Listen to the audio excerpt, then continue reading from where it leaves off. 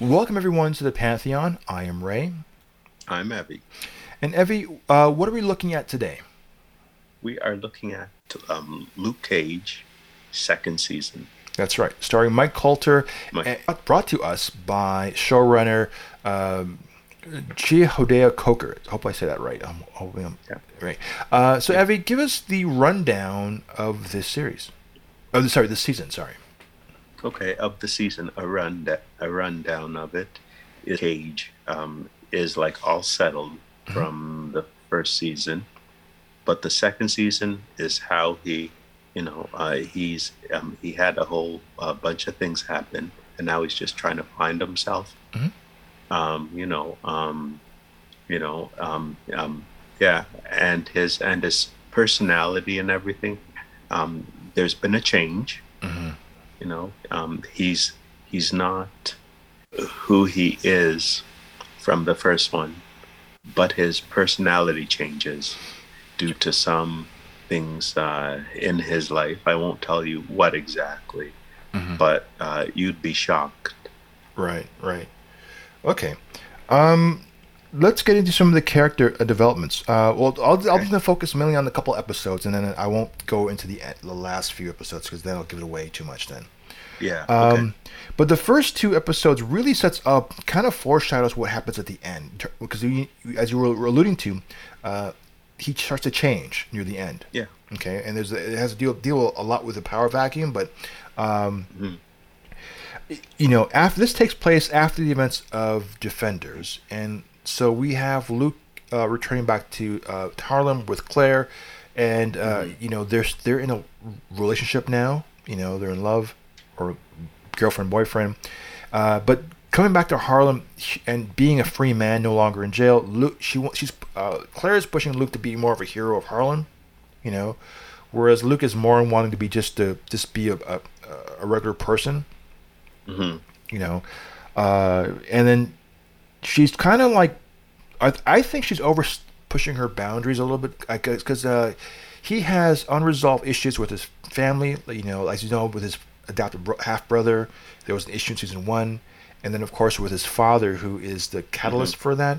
That kind of carries over into season two, where his father is a minister, and there's some unresolved feelings regarding with his mother, and regarding how his father was an absentee father, or something to that effect in that. And Claire goes behind his back to get to talk to the father, which I think I think kind of like if it's a personal issue, I think she's overreaching. Yeah. I think so too. Yeah. The ending of season one, Luke is more powerful than the last one. He's no longer a victim of the Judas bullet. His skin is more stronger than before. He can't get hurt. But we find out there's a character called Cockroach, I think his name is. He modifies a 6 shotguns to get into one barrel to shoot Luke, and it doesn't really, again, it doesn't break his skin, but the vibration of the shot kind of knocks him down. Mm-hmm. And he's also, Cockroach is I guess a dealer. Also, he abuses his wife and child, and then drunken tirades. He's physically harming, or a spousal abuse of the family. Luke runs to the rescue, and of course, seeing your hero, beat up the bad guy is a child's dream. You would imagine, right? But when it's your father, seeing him being pummeled by Luke, it's a different story. And I think Luke lost control. Yeah. In that, and then similar to Daredevil in 2003 with Ben Affleck, when he fights this kid's father too, and he goes, "I'm not the bad guy, kid. I'm the good guy," because it was a child that makes Luke stop from actually hurting or maiming the father, Cockroach, from doing something really bad because of anger, which is human. It's a human emotion. You're enraged, but being a powerful individual, rather than, because Luke can actually just slap you in your forehead and knock you unconscious. Luke decided just to wail on this guy, and really hurt him really badly. So not losing control and not knowing when to stop, crossing a line. That was like a kind of a foreshadowing of where we might see Luke in the finale. Yeah. You know, another foreshadowing was the introduction of Tilda. That was Mariah's daughter. We meet her in this season. As you were alluding to earlier, Evie, we have a new villain called Bushmaster. You know, Bushmaster uses these herbs from his home country to help enhance his ability to fight Luke Cage. Tilda is a chemist, and after being robbed by Bushmaster, she refuses to. She doesn't reveal she was robbed to Luke Cage. She held back on it, even though she comes across as a victim in the entire. I would say for most of the series, she's the victim of circumstances from her mother, with Bushmaster, with Luke. But rather than telling authorities of what this guy did, she kept it to herself. Once you realize what he was coming after, so that kind of gives the idea that she may not be 100% on the level in terms of like revealing what her role will be. So there are some things in here that kind of foreshadows what's to come. Not everybody is how they seem to be. No one's completely innocent of all doing. Let me ask you one question. There are flashbacks to this show with Bushmaster having a problem with Mariah Stokes. Yeah. Can you talk to us about what it is that Bushmaster has against Stokes?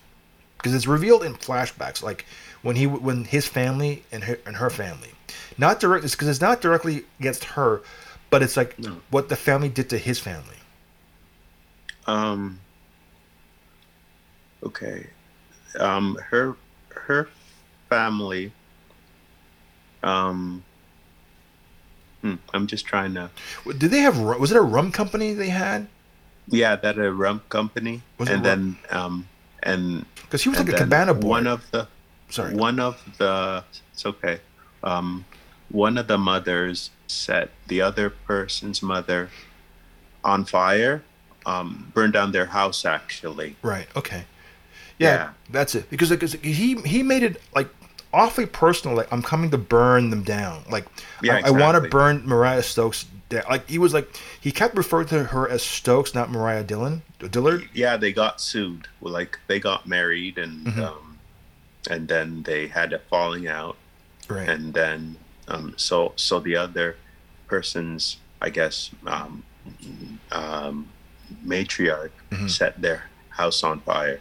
Oh, okay. Because like it's not told in the actual like story as it is. It's told in flashbacks from the past. I know. Yeah. So it's easy to miss it if you're not focusing on because it's like a brief. It's not brief, but there's like a section in the middle of the third act where it's revealed, and it's like if you miss it, you miss a whole lot of that. Yeah. Okay. Because I had trouble because I think I missed that, and I'm like I think I know what it is, but the daughter Tilda, once she finds the secret, finds out what happened, she becomes completely on board with, or she's sympathetic to what Bushmaster went through.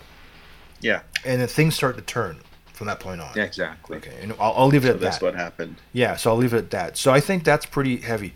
Now, I'm going to say too, speaking of burning, Mariah burns somebody in this movie too, in this series too, like really hardcore. She burns people like in this season. Actually, what happens is that didn't Bushmaster though or burn Mariah? No, she didn't. No, he did not burn Mariah. Mariah's up and comings comes from somebody else. Okay. But okay, so I do know this is what I can reveal. Shades, who is like Mariah's right hand man, and also her Mariah's lover, portrays Mariah because she burned somebody. And I don't mean that metaphorically. I mean like literally burn somebody. Yeah, I know. And seeing how so Tilda, like the history behind Tilda and what caused Mariah to go off on Cottonmouth, right? Okay. Is revealed in season 2. Because when you watch season 1, and like in Mariah Okay, I'm gonna give this one thing away. Mariah kills Cottonmouth in season 1. And she goes off on Cottonmouth, but we don't understand like we don't know like what it was that made her go like ballistic, like lose her mind. Okay, no, we learned that in season 2. We learned exactly what it is that made that what secret she's harboring that made her go off to the point where she completely like kills this guy like viciously. That same darkness, I think, well, kind of is what, not I won't say that leads to it, but it's that same area of dark that Black Mariah she becomes, allows her to light the match, if you will, okay? To cause that, for sure. You know.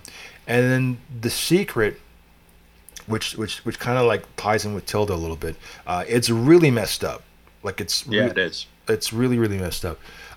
From a person who understands, like, where her pain comes from, okay, in terms of like the psychological aspect of it. How would you diagnose Mariah? Just to identify. Childhood hurts. Is that how you would identify it? Her childhood. There's stuff that she has to get through, or else she'll stay where she is and not get any better. So there's hope for her if she seeks it out, right? She's not like a lost cause, right? Okay. Right. But in terms of like healing oneself, there's a potential for that. Always. Okay. What I love about the show is the writing, because any loose threads from season 1, like anything that was left behind with Shades and what happened on the roof with I forgot who the guy was, but the guy who did the swanton off the roof there in season 1. Like what was going on and Shades' like involvement and all it was Shades' dealings, it all comes to head. Like everything Shades ever done, every dealings, whether it's Comanche or his time in Seagate, it all his past sins comes full, and any things he got away with, all the loose threads, like it was never addressed. It really doesn't gets addressed in season 2. So when I look at season 2, it's a complete story. It wraps up in itself.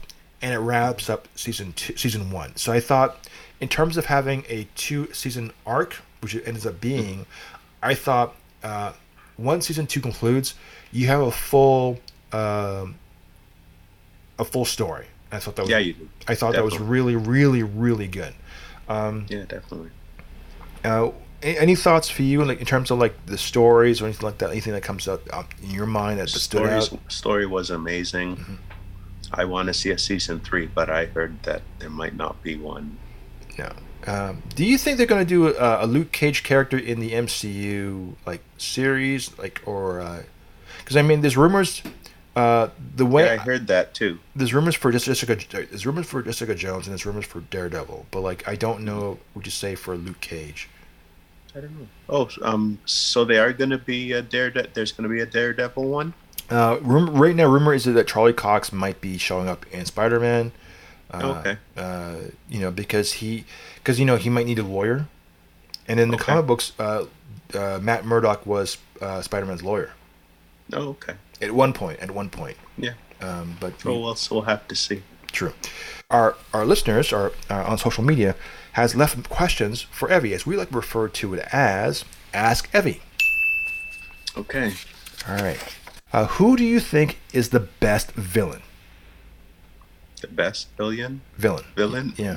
Not billion, but villain. Yeah. I would say that, honestly, I think it's Spider-Man for me. I like Spider-Man. Spider-Man as a villain? Oh, no, no. I'm thinking of Venom, actually. Oh, Venom. No. Venom. Oh, Venom. Okay. Venom. As the villain. Yeah. Okay. I want to make sure. Okay. You know who Venom. Yeah, I know who Venom is. Okay. I just wanted to make sure that. Okay. Yeah. Cool. No, yeah. cool. Sorry, I just said the wrong thing. My bad. No, it's cool. At least now I know what you're referring to. Okay. Yeah, that's why I said that. I think. Okay. Anyway. All right. So he's the best villain. So now the second one, believe it or not, is who do you think is the worst villain? Worse than. In the film, like who was the worst? The meanest. No, like who was like a stupid villain, like an awful villain to have? Oh, yeah. Who did? Okay. Yeah. Who's villain? I think the Joker. Really? Yeah. Which one though? The Jack Nicholson. Okay. All right. Because I Yeah. mean, yeah. Okay. Because you know, two Jokers got Oscar nominations, won Oscars, right? I know. Right. So that's what I'm saying. Like, No, I like. No, I like the. What's his name? Not Jack Nicholson, but the other one. I forget. He passed away. oh, that's yeah. That's I keep on Brokeback Mountain. It's okay. Yeah, you know who. Yeah. Yeah, Okay. okay. Yeah, he won it. Okay, he won the posthumously he won the Oscar. Yeah, posthumously. Oh yeah, posthumously. Yeah. What's Okay. his name? Oh, Heath Ledger's.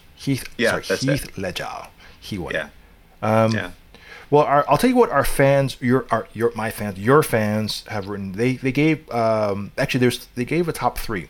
The top three is the Enchantress from Suicide Squad as being one of the worst villains Okay. because all she Wow. did was like lock and bop, you know. Malekith from Dark World Okay. and Mysterio because the drones concept was bad. Okay. So that was the top three given to us from the I got from you. our listeners. Okay. But yours is Cool. was it Heath? That wasn't Heath Ledger. It was Jack Nicholson. Yeah, Jack Nicholson. I would have gone if I had to choose a bad Joker out of all of them. I would choose Cesar Romero from okay. '60s Batman. Wow. Okay. Yeah. Wow. Okay. I didn't even think. Oh well. Okay. Well, that ends for our fans. So thanks. That was Ask Evie. So Evie, thank you, and our fans, thank you. Okay. So next we're gonna go into our email bag. Buford, mailbag song. Hit it! Letters. I get letters. So many letters. Pinder from Puxatawney, Pennsylvania, says I hated it. That's right. Our friend That's Rupender. right. Okay. Yep. Next we have Thomas S. from Newark, New Jersey. And Thomas writes, Season 1 started off well, then towards the end, it ended up halfway through Season 2. It took a turn for the worse, too many storylines. I just didn't care. The Dillard family included, and the characters that weren't worthy of attention. I don't even know how they wanted us to feel about Mariah and her arc. And what's with Misty's partner? Terrible acting. I thought he was the director, so he gave himself a part, but no. At times, I felt like I was watching a network crime drama complete with excessive filler scenes and bad acting. The series didn't need nearly so many episodes. The worst sin in my mind for TV is wasting the viewer's time. It ain't all bad, but not good enough. I'm going to agree a little bit. I think sometimes they stretch out 13 episodes and they could cut it down. Yeah. I think that's ultimately what it comes down to. I mean, even like the best shows like Punisher, they could have cut down at least or trim out 2 episodes from the whole equation, and it would have worked. Okay, so Evie, who's next? Okay. It's Nigel Ming from Scarborough, Ontario, who writes, just like the first season, it was awesome. Oh, nice. Short, simple, to the point. Okay, and finally we have Jeremy S. from Niagara Falls, USA. And Jeremy S. writes, Season 2 was difficult to make it through up. I'm reading like I'm dyslexic, sorry. Season 2 was difficult to make it through, up until the last 3 or 4 episodes, where it really took off. Wasn't into the storyline, and this season just didn't seem to really catch you and rope you in. Took me several months and had to stop and restart it multiple times before I really finally got into it. When I finally made it through. You know what? I understand how you feel. Like sometimes there's a show where it's just hard to digest a couple episodes or even the opening or whatever, and it's just you have to stop. You know, and yeah, I can understand how that kind of feels. All right, and last but not least, I'm going to do my countdown of the top 5 MCU movies. Out of 23 films that's been out so far to this date, here are my top 5. Beginning at number 5. New York. Washington, D.C. Sokovia. Okay, that's enough. Captain, people are afraid. That's why I'm here. We need to be put in check. Whatever form that takes, I'm game. I'm sorry, Tony. If I see a situation pointed south, I can't ignore it. Sometimes I wish I could. Sometimes I want to punch you in your perfect teeth. I know we're not perfect. But the safest hands are still our own. It's Captain America: Civil War. Okay. At number 4, I joined S.H.I.E.L.D. to protect people. Captain, to build a better world sometimes means tearing the old one down. And that makes enemies.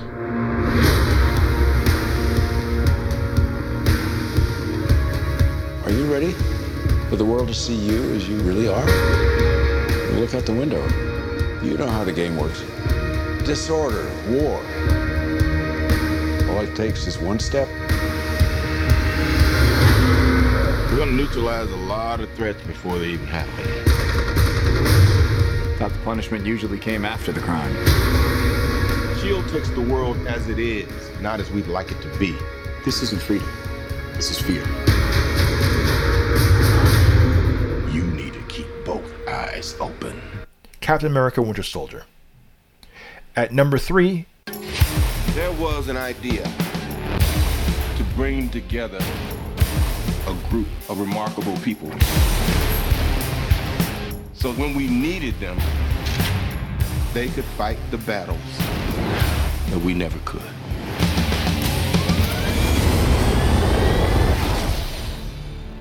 Gentlemen, what are you prepared to do?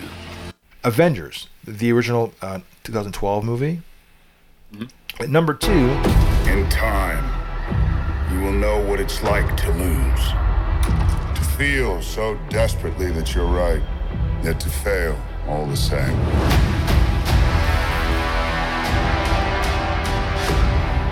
Dread it.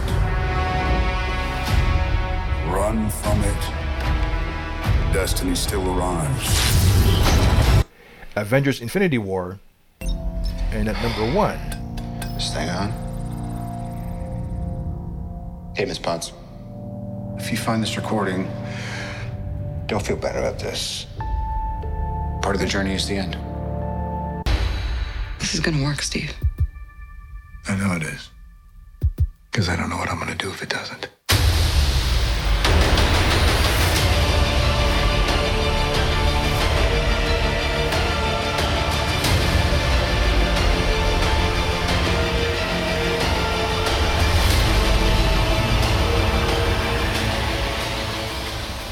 Endgame. Oh wow, cool. Yep. So those are Awesome. my top 5. So you and I were pretty much on the same notes when it comes to the top 2. Endgame and Infinity Yeah. War go hand in hand. So Yeah. so that's cool. All right. Well, that ends our show.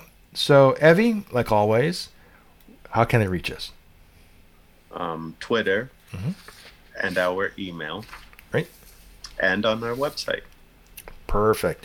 And that's at thepantheonofm.com. All right. So with that, I will say thank you, and we'll talk to you next time.